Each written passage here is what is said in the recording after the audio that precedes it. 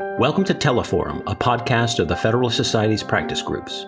I'm Dean Reuter, Vice President, General Counsel, and Director of Practice Groups at the Federalist Society.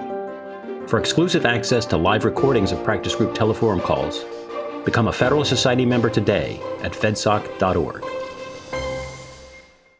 Welcome to the Federalist Society's webinar call. Today, March 29th, we discuss citizen suits, separation of powers, and the future of the Supreme Court's standing jurisprudence. My name is Guy DeSanctis, and I'm Assistant Director of Practice Groups at the Federalist Society.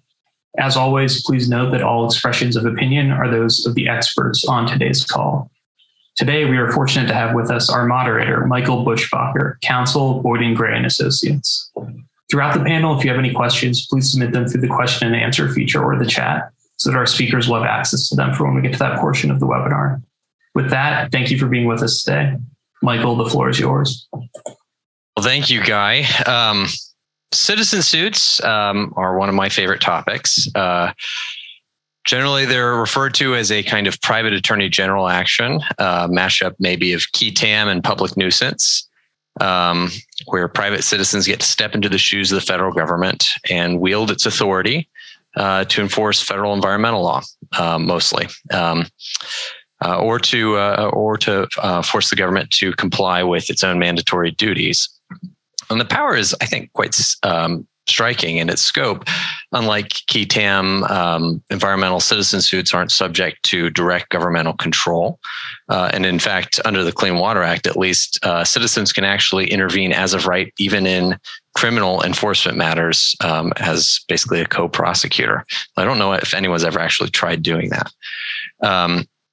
Unsurprisingly, maybe, the citizen litigation has played a truly outsized role in how environmental law and policy has evolved in the U.S. And for better or worse, it means that there's just less democratic accountability than we see elsewhere, where you know who the prosecutor is or who the enforcer is and can hold them to account through the political process. And courts have intuited, I think, that there should be some kind of check on this. But what that check should be has perhaps not been self-evident. Justice Scalia was probably the leading jurist in trying to find out what to do about it, and he approached the issue through the lens of standing.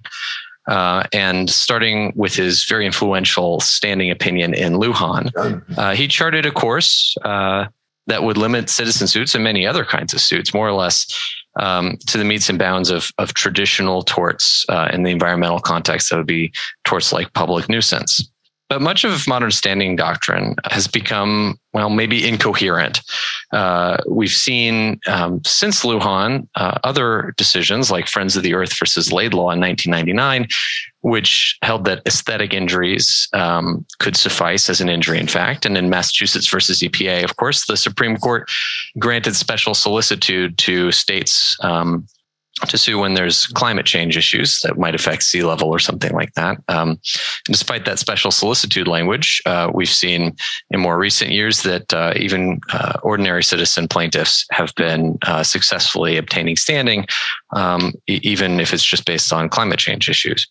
At the same time, it's not uncommon to see what might be called standing hawkishness, even in bastions of more, what we would think of as bastions of more liberal standing doctrine, like the Ninth Circuit. At least the cynical part of me says when it's an interest that the court doesn't like as much, which often happens to be more conservative interests, but not always. But in this way, I think we can quote Plato and saying that everything arises in this way, opposites from opposites. Standing also has been perhaps a bit embarrassing for the originalists among us, because its origin has more to do with the language, at least, used by William O. Douglas than anything you'll find in the Constitution or the Federalist Papers. So the topic for today, I think, is pretty open-ended, but I want to start with the Supreme Court's recent decision in TransUnion versus Ramirez. It's not an environmental case, but it is a standing case. The court considered a class action suit about errors in the processing and use of data by folks whose data was used by the TransUnion company for credit score stuff. And 5-4 vote, the court held that despite Congress's creation of a pretty broad cause of action that on its face would have let all the members in the class who had allegedly had their data misused. Only those who had actually had the injury of having that data shared were in a position to sue and had standing.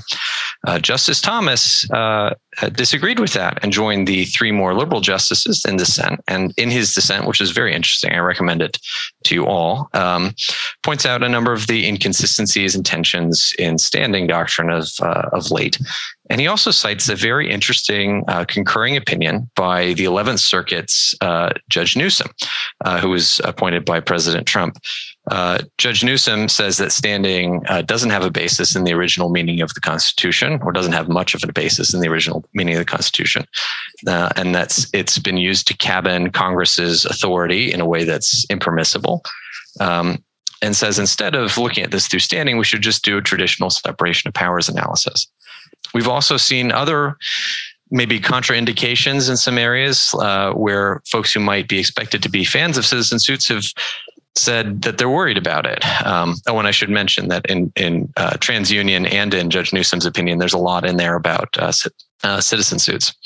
So for instance, with the some more skepticism about citizen suits has been voiced with the respect to the Texas abortion law, SB 8, which you might remember authorizes citizen suits and precludes government enforcement. In its lawsuit, DOJ actually said that this citizen suit provision was unprecedented, which struck me as a little odd. But it was very troubling to many folks on the court, obviously, if you listen to the oral argument. So what does this all mean for the future? One of the nice things about being a volunteer leader in the Federalist Society is that I can ask some very, very smart people who know a lot more about these sort of things to come and discuss it with me. So that's what this panel, I hope, is going to be. And we have three truly remarkable speakers here, and I'll briefly introduce them. First speaker is Professor Richard Epstein. He's the inaugural Lawrence A. Tisch Professor of Law at NYU, where he also serves as a director of the Classical Liberal Institute, which he helped found. He's served as the Peter and Kirsten Bedford Senior Fellow at the Hoover Institution since 2000. And he's also the James Parker Hall Distinguished Service Professor of Law Emeritus and Senior Lecturer at the University of Chicago. He's a prolific scholar. He's written countless articles on just about every topic you can imagine, as well as 15 books, well, maybe even more than 15 books now. The most recent, I think, is The Classical Liberal Constitution. Of relevance to our discussion today, Professor Epstein has been a trenchant critic of modern standing doctrine and of citizen suits. And I'm very eager to hear what he's going to have to say. We're also joined by Professor Robin Craig, who is the Robert C. Packard Trustee Chair in Law at the USC Gould School of Law. She's a leading environmental scholar, particularly on all things water. She's, like Professor Epstein, a very productive scholar, the author or co-author of 12 books, including The End of Sustainability, Contemporary Issues in Climate Change Law and Policy, and the Clean Water Act and the Constitution. She's also the author of a really excellent article called Will Separation of Powers Challenges Take Care of Environmental Citizen Suits? Which was published, I think, back in 2001, and remains, to my mind, the best and most comprehensive defense of citizen suits that's been written, and argues in part that standing doctrine ensures that citizen suits do not transgress the bounds of the Constitution's separation of powers. And rounding out the panel, we're joined by my former colleague and good friend, John Brightbill. John's a partner in Winston & Strawn's Washington, D.C. office, where he does all kinds of fascinating high-stakes litigation. And before joining Winston, John was the nation's lead environmental attorney at the Department of Justice, where he served as acting assistant attorney general in the Environment and Natural Resources Division. And not only did he do all the administrative work of leading a division of 425 lawyers, but he also somehow found time to personally argue many of the most important cases of the last administration, including defenses of the Navigable Waters Protection Rule and Clean Water Rule repeal, which he argued in the 10th Circuit and several district courts, and the Affordable Clean Energy Rule and Clean Power Plan repeal, which he argued for like 9 or 10 hours, I think the argument went. 9.5. 9.5. That's, in the DC circuit. And that's the case that is now proceeding under the name West Virginia versus EPA in the Supreme Court. We'll start with opening remarks from each of our panelists for about 5 to 7 minutes. Then we'll have a time where they can each respond to each other. And then I might ask some questions and we'll turn it over to the audience for the last 15 minutes or so to submit questions. So with that, Professor Epstein, please take it away. Well, thank you very much for having me here. I've been a trenchant critic of so many parts of the American constitutional doctrine on standing. I don't know where to begin. And this case, I think, starts to show some of the serious issues that are associated with the doctrine and with the design of these cases. And the first thing I wanted to talk about is not standing as such, but a decisional choice about the way in which you want to run enforcement in situations in which there are large numbers of diffuse harms to particular individuals. So it is perfectly clear that no individual person will bring a suit. And therefore, the only two alternatives that are left are a direct government action, which imposes a fine and some kinds of restrictions, or a class action, which purports to give individual relief to people in the various classes. In my view, on that particular question, it is never a lockstep answer one way or another. A lot depends upon the nature of the class and the nature of the injuries asserted. But in this particular case, I think that the correct approach is, in fact, a direct regulatory approach. It's not that these harms don't matter. They matter a great deal, but it's very difficult to quantify the nature of the harm involved. And it turns out that if you're serious about class action stuff, there may be a common issue of law, but the notion that somehow the damages are all going to be uniform across different cases, I think is somewhat fanciful, or rather uniform. And so that you try to do the differences, I think it gets down into the real terrible problems. So to me, this case could have been handled much more easily by a pretty substantial fine on these characters for the way in which they behave, and an injunction which asks them to change their patterns of behavior. Justice Thomas, I think, had a very effective critique of what they did. Using names and only names in order to match people for a terrorist list is not, to my mind, a sufficiently strong filter. Even adding in something as simple as a birthday when there are lots of people named Ramirez is going to, I think, make a huge difference on that. So I think what happens is you want that and you want it quickly. One of the drawbacks of having this as a private litigation is still talking about this 7 years after the original offense taken place. Whereas if this had been a more administrative procedure, you could have done it more quickly. Well, then the next question is, if you're going to go the private way, how do you do it? And the first thing, of course, is there is a huge question of why we have a standing doctrine which is tied to separation of powers. We have standing doctrine in England where there's no separation of powers. We have standing doctrines in the state where there are, but not relevant standing doctrines. The term standing, for whatever it's worth, appears nowhere in the Constitution. And so this doctrine is to some extent a fabrication. And it also doesn't deal with the situations, as this case is. If you regard these statements as a form of defamation, and defamation is a common law form of action, why is it that you have to worry about separation of powers at all when you bring a federal case under diversity or under some other kind of arrangement where, in fact, it turns out that you have injury? So you then get to the question of what you mean by concrete harm. And this term does not help explain a great deal what's going on. It does give you the following advantage. In those cases where people get run over by a truck or their entire bank account is robbed by some third person, you could call it concrete. But there is a real problem with respect to concreteness and the general common law doctrines of general damages under tort, which are exactly the opposite. What we do is we take a kind of a general assessment of where you stand. We don't have any real good, reliable information about the particular case. And so we kind of say to the jury, take a stab at that particular sort of thing. I don't see how the separation of doctrine helps you. And I think the concreteness test may allow you to recover in those cases. But there's also another problem. And this is the analytical problem that I'm going to stress, which is when do you want to engage in the timing of particular action?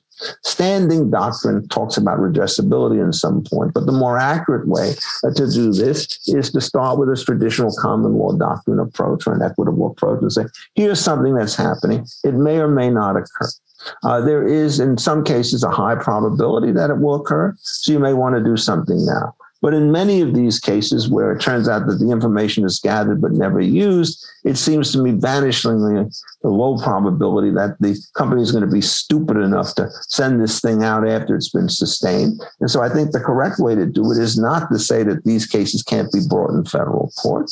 It's to say, look, this is too soon under these circumstances. We're going to make sure that the case is more ripe before we take it on. And if you did that kind of thing, you would say, look, it's not that you're out of court. court. It's that you have to wait until it turns out that the actual harm starts to manifest itself. There is a tendency now, particularly in privacy cases, to say the mere possession of data, which you might use in a bad way at some point in time, is sufficient to give people the right to remove it from the file. I think in general, the better approach is to wait until the harm occurs and then to reassess the situation to see whether or not there's needs for some kind of structural remedy. So the term concrete simply has too much weight that's attached to it. And I thought, in effect, that if you did a more functional analysis of what went on in this particular case, you would say, look, it's not for the courts to decide whether or not you have an administrative solution or a class action solution. But if you do have a class action solution, it is perfectly appropriate for the courts to try to basically say, we can use doctrines of laches or doctrines of unrightness and things of that sort in order to deal with these particular problems. And so what happens is, I think the whole thing has a kind of an air of unreality. Too much weight is put on standing, too much weight is put on the term concreteness. And so there's too little understanding that comes out of it. This is not a case, I think, in which anybody on the Supreme Court has covered themselves with glory. I think I learned most from the opinion of Justice Thomas. Why is that? Because he understood the institutional operation, and following from that kind of information, it seems to me that the administrative solution is preferable to the class action solution, at least in these circumstances. So I'll stop there. All right. Excellent. Professor Craig? Thank you, Michael, and thank you, Michael and Guy, for inviting me to be part of this panel. I'm going to make several observations, some of which are connected, some of which aren't. I agree with Richard that too much weight is being put on standing, and while I would never argue that the court's standing jurisprudence is in any way completely coherent, I do think context matters. And so the fact that TransUnion was a class action and the court got sticky about standing, to me, as someone who teaches civil procedure, puts it in line with the whole line of cases where the court has been increasingly policing the use of the class action to have expansive lawsuits. So the court has limited personal jurisdiction, for example, in class actions. So I think that context is important. I don't think it explains everything, but that to me is part of what was going on in the TransUnion case. The other point I would make is that the Article 2 issue is not new. As Michael mentioned, I was writing about it in 2001. It's come up in Lujan versus Defenders of Wildlife. It came up in Steel Corporation. It came up in Laidlaw.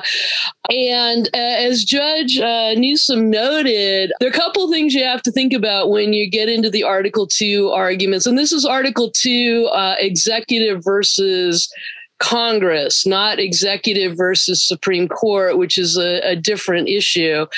But the Article 2 issue, you have to deal with qui tam litigation, because part of why I was writing about it in 2001 is the Supreme Court has upheld qui tam litigation, which allows private citizens to be prosecutors. And to my mind, Judge Newsom didn't fully deal with the outlier that might prove the rule.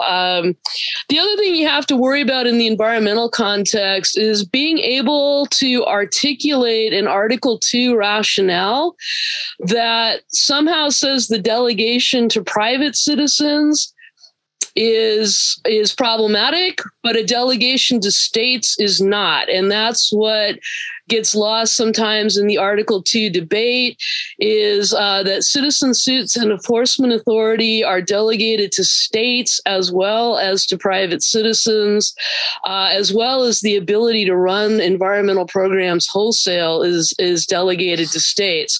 So there is the possibility, if you go too far down the Article 2 rabbit hole, that you will throw the baby out with the bathwater, so to speak, and get rid of the whole idea of cooperative federalism with the states. So I'll just throw that out as something to think about. Judge Newsom and Richard are completely right. The court did make up standing. Whether it picked the best idea for trying to avoid advisory opinions, I don't think they did, but they went down that rabbit hole, and we are stuck with the tests that have resulted. The other thing I'll note about TransUnion that I think is unfortunate is this desire to analogize injury to historical forms of injury. As was pointed out in the dissent, that limits Congress in creating new forms of injury for new realities, such as digital privacy, which the founders did not have to worry about. But it also has played out badly in other contexts. So if you think about Seventh Amendment jurisprudence and trying to analogize statutory causes of action to something that existed at common law or equity, 1791. Yeah, you can go any way you want to. And so I think this kind of analogizing of both is too limiting on Congress, but also doesn't really help the figure out the issue. Two last points. First of all, you mentioned the West Virginia case. Standing or mootness have come up in that case. It will be interesting to see if the Supreme Court gets into the discussion in that case and how it lines up, or I suspect doesn't line up, with TransUnion.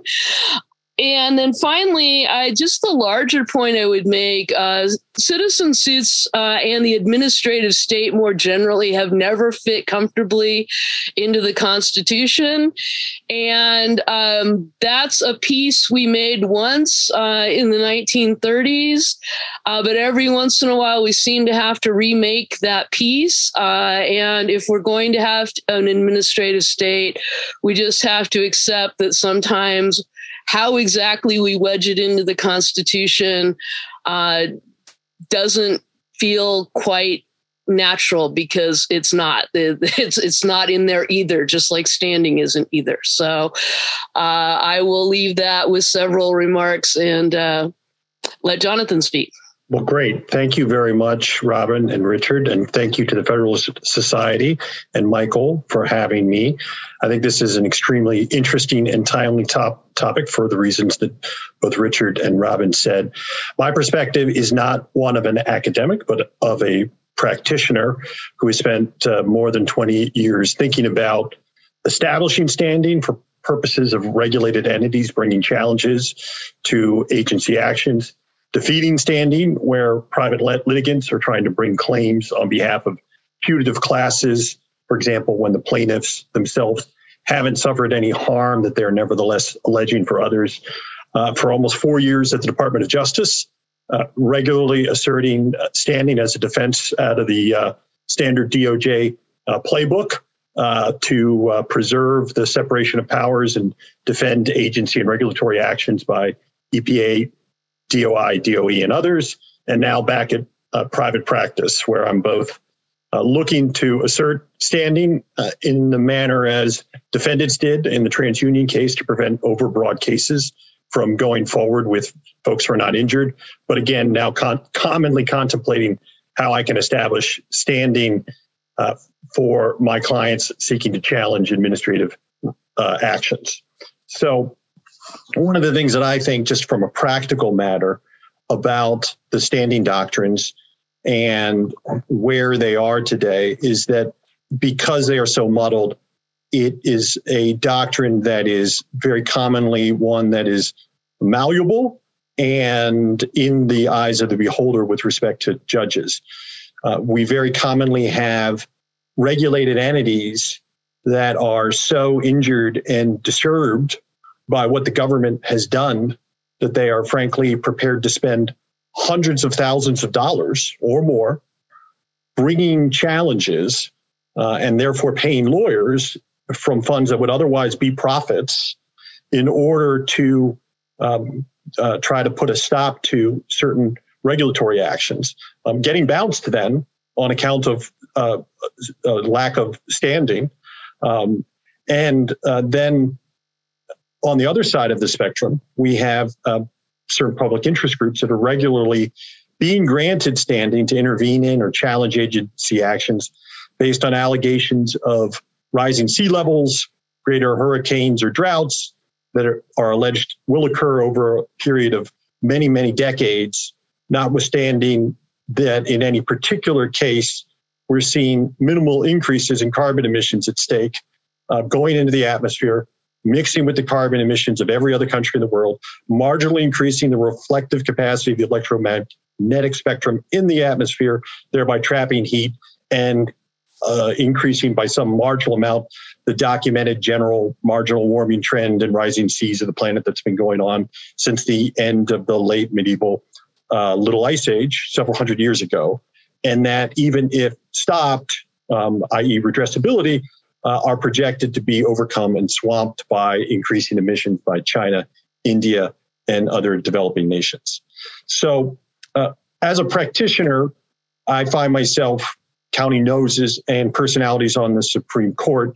And while I'm academically interested in the standing debate, and I think that Justice Thomas and Judge Newsom raise very interesting questions, I don't see the standing doctrines going anywhere anytime soon in any material way, given how now, unfortunately or fortunately, deeply ingrained this is as compared to perhaps Judge Newsom's alternative framework.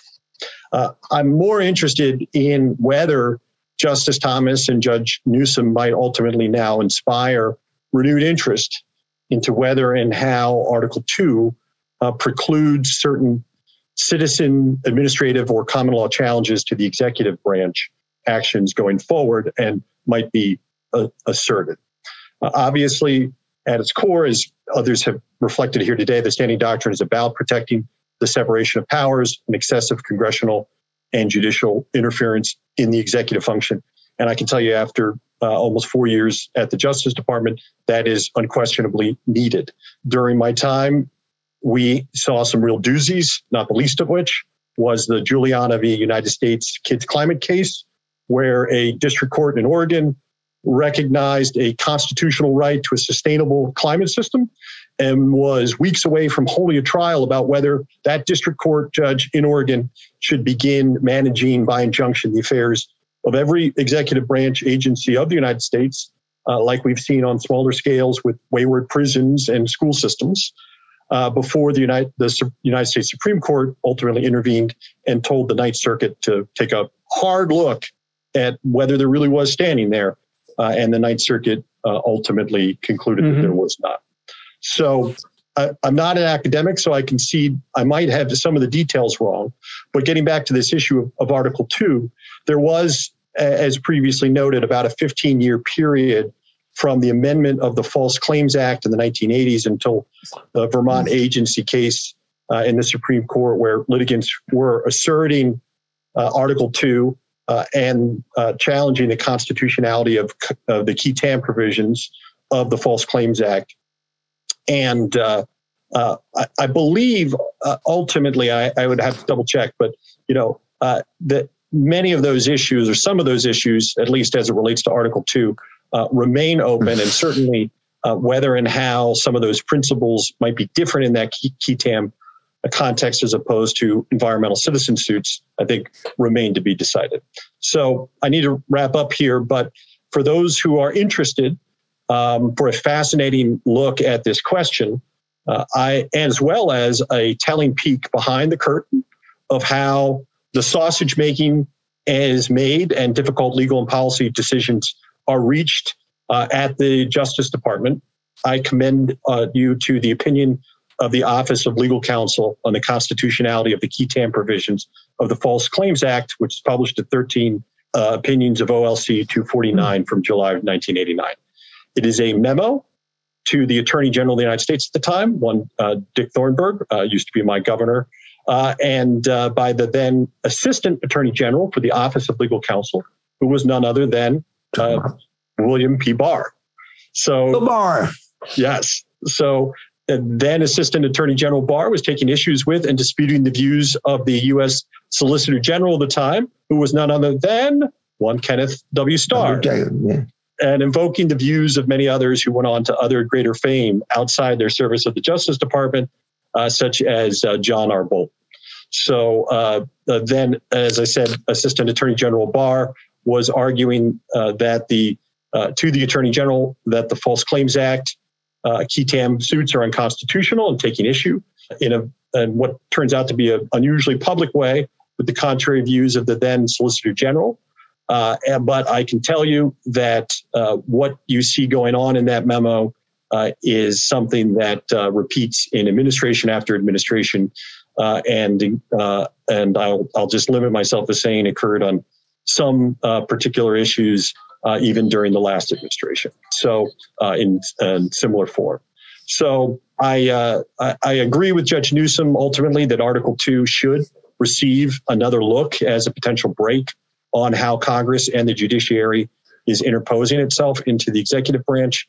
If we had more time, I could go on and talk about many dysfunctions that exist by virtue of what I think, to echo Professor Epstein, is a premature involvement by the judiciary and litigants into the affairs of the executive branch. Comments? Yeah, so let's open up the floor. Professor Epstein, go ahead. Yeah, look, with this, what I just heard, I thought it was quite learned from Jonathan, was why it is that the Trump administration is opposed to citizen suit, because it knows it's not going to bring those suits themselves. But, this has to be a doctrine for all season.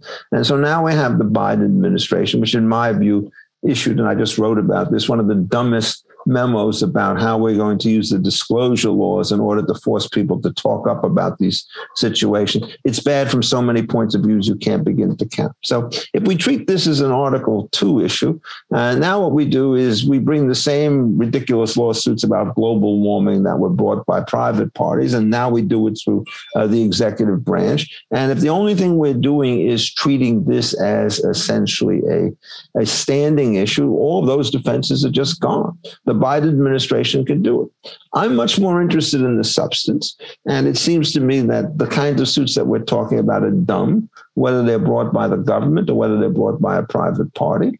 The arguments associated with prematurity coming much too soon and asking relief, which is much too extensive, is in fact the standard kind of argument that you can make in any case involving equitable jurisdiction, i.e. where you seek some form of injunctive relief.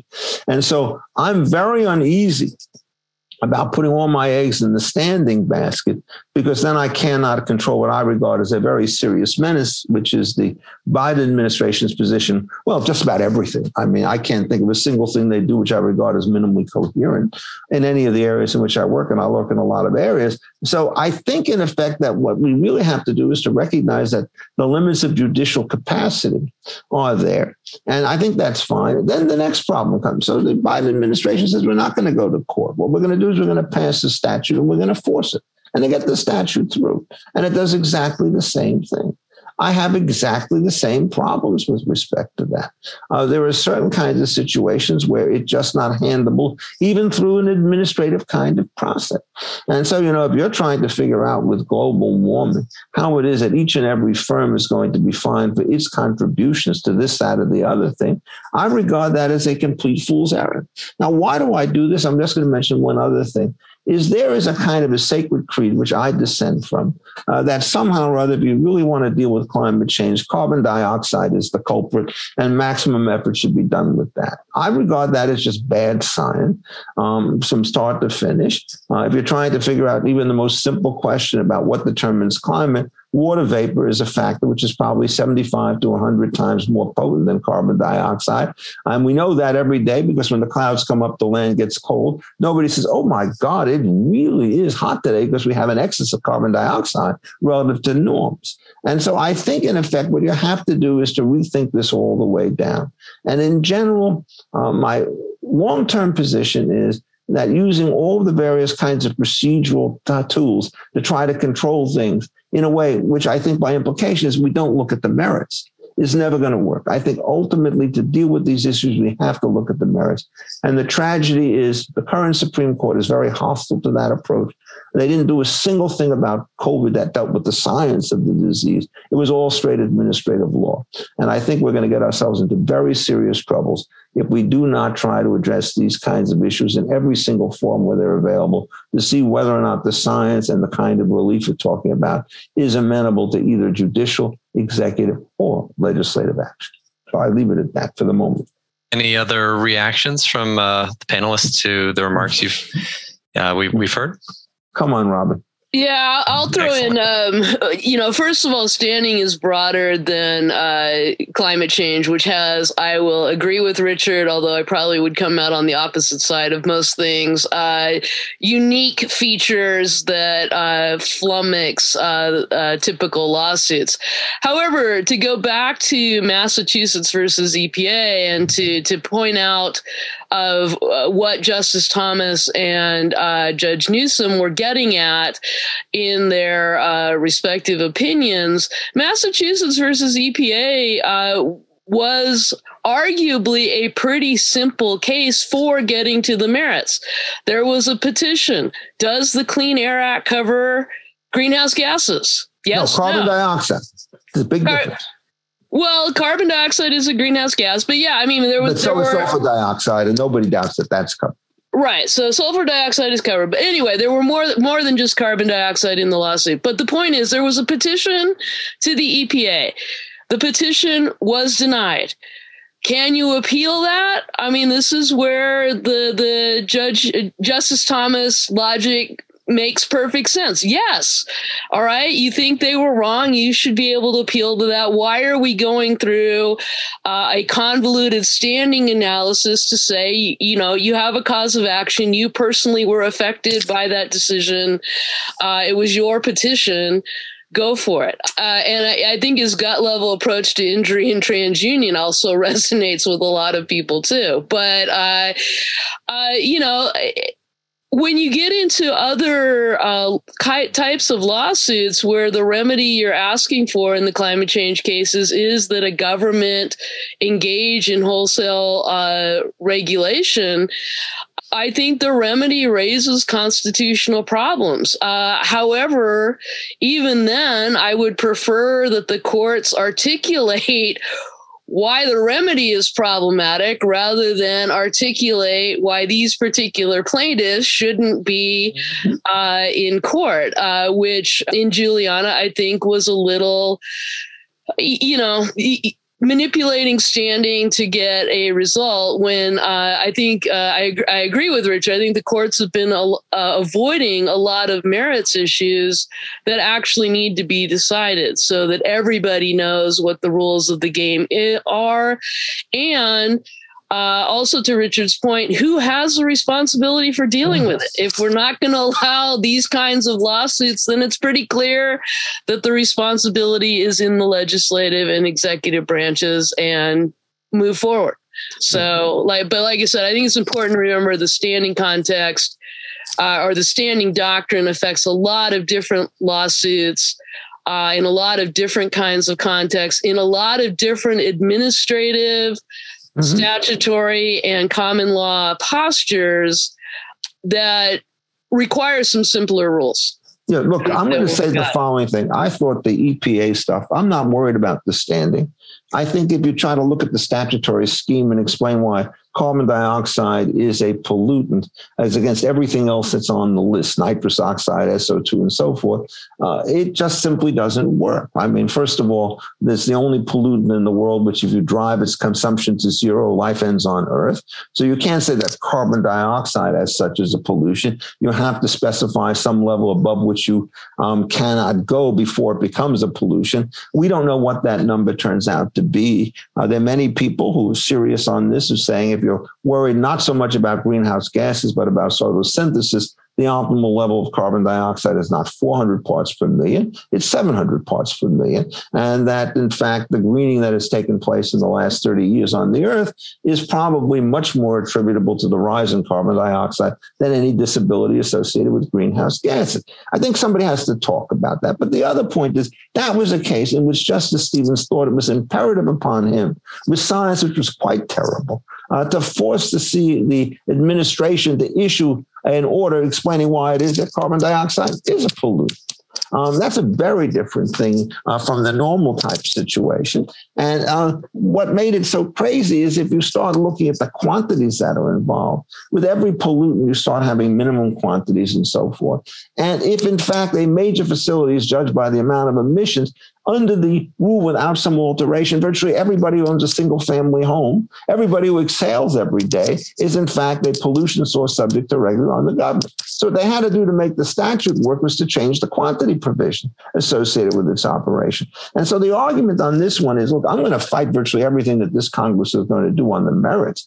But I think at the very least, one can say trying to whipsaw this stuff into a statute which didn't cover it is not preferable to a situation of having a carbon dioxide specific statute, which we could then try to figure out how we evaluate with respect to its merits, on which Robin and I may disagree on the science, but at least I think we're in the right place on that stuff. Whereas in this case, doing it in this particular fashion, all we saw is that Justice Stevens was very sore that when Brown and Williamson came down, they didn't say that the FDA had the power to regulate tobacco. His was a terrible dissent, as was the situation of Breyer. And now he's trying to get even by distinguishing a case which clearly cuts in the opposite direction. So this was not the finest hour of the Supreme Court on that. And again, I think Robin's right. You have to look at the substance, no matter what the form, and the constant effort to use procedural devices to avoid this means that you don't get any understanding by anybody anywhere. And that can't be the way to run a very complicated scientific system of regulation.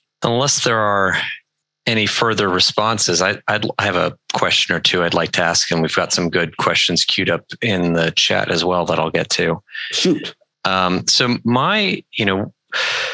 one of the interesting puzzles I think that the founders got wrong is the incentive structure for regulation, and thinking that Congress would really want to be in charge of stuff.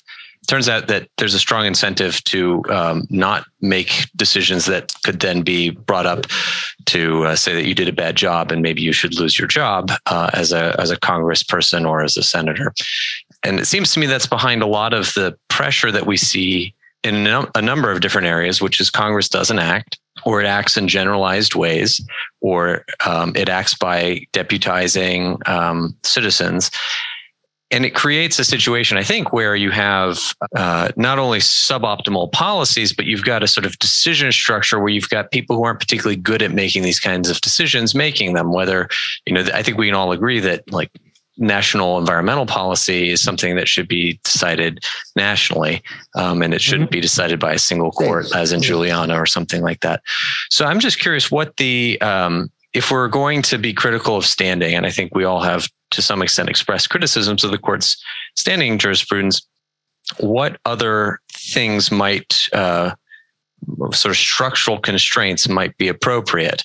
And I'll go ahead and advance one that I think Justice Kennedy floats in his Laidlaw concurrence, where he says, listen, this isn't a standing or mootness issue. I think there's an injury, but maybe we should look at this again in some other case where people raise arguments about just pure separation of powers. So maybe John is right that standing doctrine is not going away, but might it be the case that adding some additional kind of separation of powers constraints might set up the incentives in a different way to encourage decision-making by the folks who are in kind of the right place to make decisions? But not if the government turns out to be the mischief maker. I mean, this is fine. Look, if John is running the EPA or everything in Washington, I'm quite happy to let the government do it. In fact, I wrote a fairly extensive defense of the Trump administration's environmental rules with respect to global warming and other situations. But my God, when you get the other guys coming in, I just don't have that.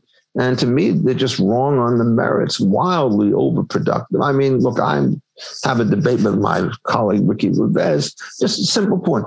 He says, we need bold moves, which is to switch everything over to solar and to wind, right?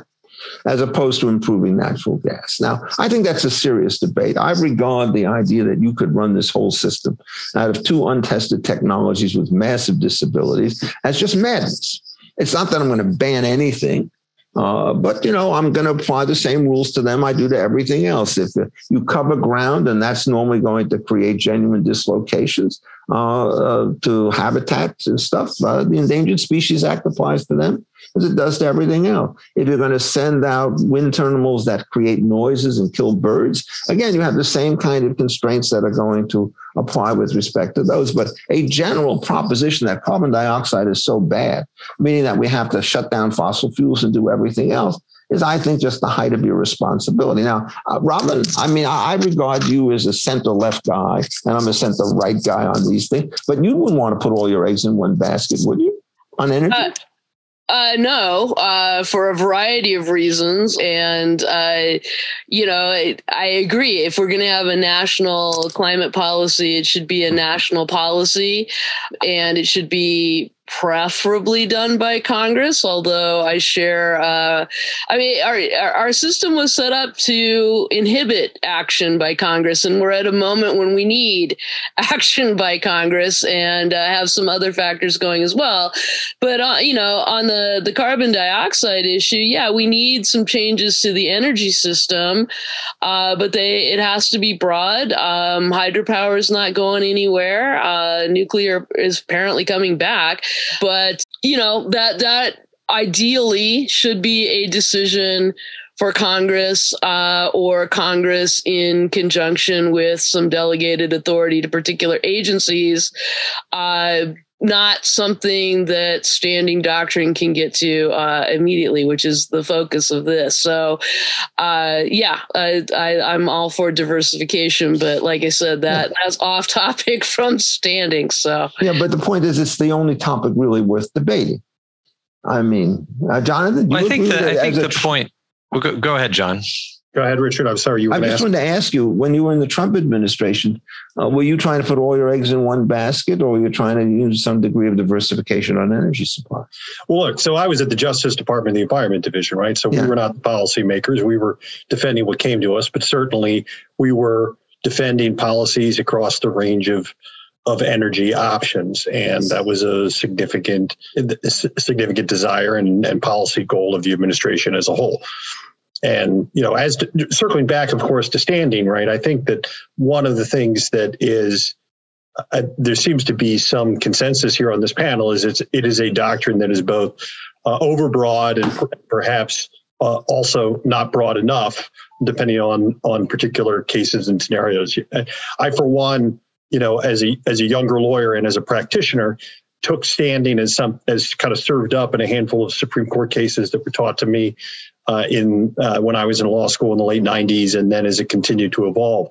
But it's interesting to go back and look at how really recent the modern standing doctrine is, and then its lack of textual hook, and then also all of the various exceptions that have been kind of attached to this thing in order to make it continue to work as something that allows cases that, in the eyes of the judiciary, should get heard to go forward, while at the same time bouncing other cases that, in the eyes of the judiciary and whoever those judges are at the time, they have some kind of gut reaction that it shouldn't go forward. So, and that seems to be what's happening on many of the marginal cases, is when you start to get into these hard questions, it's very, very, very judge determinative as to whether or not they may find standing. And that reveals a doctrine that, perhaps needs some additional work or analogs. And like I said, I think, perhaps a reconsideration of Article 2, as Judge Newsom has suggested, is in order. When you look back at, say, the Summer v. Earth Island case, the 1992, the Lujan case that is right. I mean, those are cases that I think that there is when I think about the breadth of what those are and the nature of what the allegations were by the plaintiffs and what they were trying to do, those were instances where there seemed to be a desire to intervene at a very kind of early, premature, and sensitive level in what it was that the executive branch was going to do. It's amazing to me, and one of the things that I was really, really surprised by serving at NRD was the number of citizen suits and then mandatory duties and discretionary, where they really ought to be kind of discretionary, but the number of mandatory duty lawsuits and injunctions piled on top of injunctions for missed deadlines under the Clean Air Act and the Clean Water Act that were imposed by Congress in the 1970s when administrative procedures and litigation weren't nearly as involved, expensive, and expansive as they have subsequently developed to be, requiring more and more effort by the executive branch in order to take any agency action whatsoever now with the number of litigants out there.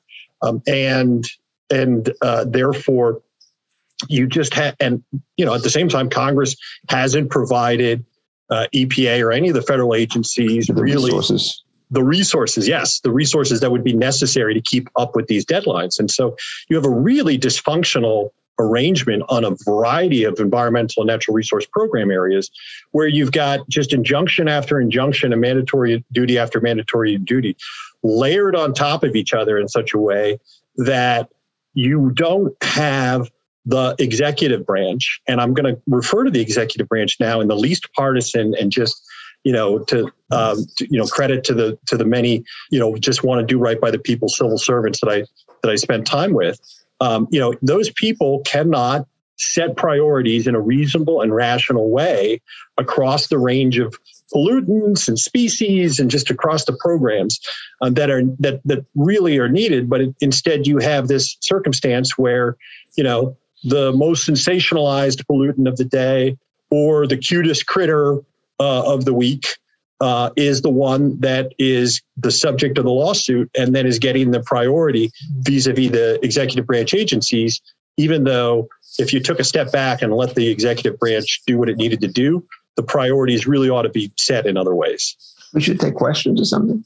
Yeah, so let me turn now to a couple audience questions we have here in the chat. So here's one from one, I actually can't see the name, but I'll just read it. Granting that the precise scope of the standing doctrine is extremely difficult to articulate over the wide range of factual scenarios in which it can occur, I'd like to question the idea, says the commenter, that standing is an imagined doctrine from a constitutional perspective. Isn't standing or something like it implicit in the Constitution's grant of a judicial power to the third branch of government? How else are federal courts to distinguish between their role as courts from their role, the roles of their coordinate branches? And isn't this what Federalist 78 had in mind when it refers to the courts as being the weakest branch and having only the power of judgment? In other words, I think this is the question of advisory opinions. If you're not having standing, what's the line? Well, advisory opinions are not involved in any of these cases. And in fact, if you were to go into anywhere else other than an Article III court, all of these cases would be decided in favor of allowing standing, and most of them would be tossed out on other grounds. And so what happens with our standing doctrine, it's so ineptly done. When you put redressability into standing, it's not a standing question anywhere else in the face of the civilized world. It's a question of whether or not an equitable remedy is something that could be managed. If so, you give it. If not, you don't give it. So to give you the simplest case, a court of equity would generally not give a specific performance of a straight employment contract because of the difficulties associated with supervision. Now, if it comes out that you're trying to figure out, well, let's manage the entire economy through this, that's going to be even more. But somebody said, well, you have to do things. Well, maybe then you have to use a magistrate to start to deal with it. But all of these questions have nothing to do with standing. They have to do with judicial management. And the great tragedy is putting all this stuff into one word means you never get a candid discussion of any of the relevant issues. So keep out advisory opinions. There hasn't been one sort since John Jay did it back in they did it back before John Jay in 1794 or whatever it was. That's a class that right not to give advisory opinions, but nobody's asking for advisory opinions in any of the cases that have been brought. Have they? I can't think of any. I think what Jonathan said is not that they're asking for advisory opinions. They're so bossy. What they're doing is they're subjecting you to multiple commands that you don't have the time to recharge, and inconsistent command, which mean that if you argue one of these things, you're necessarily going to be violated by somebody else. And you cannot have an administrative system which just creates right after right after right and never figures out how these things are to be reconciled with one another. There's a kind of a promiscuity of environmental regulation, I think, which really has to be tamped down. So, Professor Craig, I think you might point to the Supreme Court's recent consideration of West Virginia versus EPA as something that might run into an advisory opinion sort of scenario. I'm curious if you have any thoughts on that. That's not my own view, but you and I have chatted about it. So, yeah, I think you can frame it that way. It's certainly in an unusual posture, unusual set of circumstances. It also And there are different ways that the stay is characterized that influence whether you think it's an advisory opinion or not. But one way to look at it is the people who won below are seeking who knows what to have a rule that was declared invalid. If they wanted that resurrected, okay, fine. It's a straight up administrative law case, but the attention seems to be on the Clean Power Plan. And like I said, that kind of depends on factually and legally what the status of the stay is, in your opinion. I have read at least 5 different characterizations of it. And so, but, you know, if the Clean Power Plan is clearly dead and the ACE rule that they fought against below is also dead, what actually are we deciding? Like I said, if the court decides to go into standing, I think they're actually better to go into mootness. But if they decide to go into standing, it will be interesting to see how they thread that needle and how it reconciles with any other opinion on standing they've issued recently. So, like I said, you know, I think it's an interesting issue, but key to it all is how you interpret that stay of the Clean Power Plan, and that may be one of the issues they get to or not. So we'll just see. I could not disagree more. I mean, I think it's a layup of a standing case. There's no issue of mootness. I mean, you know, if you go back and you read that decision from the DC Circuit, they held that the Clean Power Plan was legal or could have been legal, and therefore it was not properly repealed, and you could not move to the ACE rule rationally, since the entire basis for moving to the ACE rule was that you couldn't do the Clean Power Plan, and in terms of the moving from the CPP to ACE. And that's it. That was the whole entire basis for the DC Circuit's decision. And the West Virginia folks and the industry supporters there, they want the ACE rule. They want the ACE rule because the ACE rule recognizes federalism. The ACE rule does not require states and industries to enter into cross-subsidization. It's situations where you're going to have to be buying credits from one state that are then paid for by the consumers in your own state, therefore subsidizing the states that have built wind and solar already. They want the ACE rule. And where the record stands is, if the Clean Power Plan decision at the DC Circuit is vacated, that was the sole entire basis at this point for vacating the ACE rule. They didn't get onto any of the other issues that were raised and argued. The ACE rule is back. They are redressed. End of story. Well, let's hope it's that way. But I think what happened is the deliberate. I thought the District of Columbia decision in that case was almost a pathological study in conscious ambiguity. They didn't tell us what they really wanted to do, which is why everybody is starting to argue about this. I thought that the Clean Air Act, the Clean Power Plant, went way beyond the scope. I thought everybody who said that when you're talking about a system, you're talking about a system of regulation, and there are subsystems. So you have a system of how you control everything in the house, and you have an air conditioning system beneath and so forth. But the idea that you're talking about an ecosystem is the relevant unit, which is what they said, struck me as being beyond absurd in terms of the way in which the structure of the act works. So I think the options are this. The Clean Power Act has to go. Power Plan has to go because it's beyond the scope of this section. Then the question is, does the ACE Act stand? If you're trying to say that this thing was arbitrary and capricious, which she did say, then presumably she's saying it's void. And I think what you should do is just basically reverse it. Far from being arbitrary and capricious, it's probably the preferable interpretation, at which point I think Jonathan, you win. But God knows whether or not they're going to end up there, because look at the mess they made in Transamerica. What gives you confidence they're going to get it right as a uniform body here? We're just about done in time, right? Yeah, I'm afraid we are. So I really wish we could get to more of the questions, and I've really enjoyed this conversation. And I want to thank you all and the Federalist Society for putting this on and for participating. And maybe we can have a follow-up conversation some point in the future to talk about all these very interesting issues, because I certainly have enjoyed it. So thank you. Thank you. Thank you. Thank you. Good to see everybody. And thank you for putting it together. You almost needed an hour and 15 minutes for this one. Yes, thank you. On behalf of the Federalist Society, I want to thank our experts for the benefit of their valuable time and expertise today. And I want to thank our audience for joining and participating. We also welcome listener feedback by email at info@fed-soc.org. As always, keep an eye on our website and your emails for announcements about upcoming virtual events. Thank you all for joining us today. We are adjourned. Thank you for listening to this episode of Teleforum, a podcast of the Federalist Society's practice groups. For more information about the Federalist Society, the practice groups, and to become a Federalist Society member, please visit our website at fedsoc.org.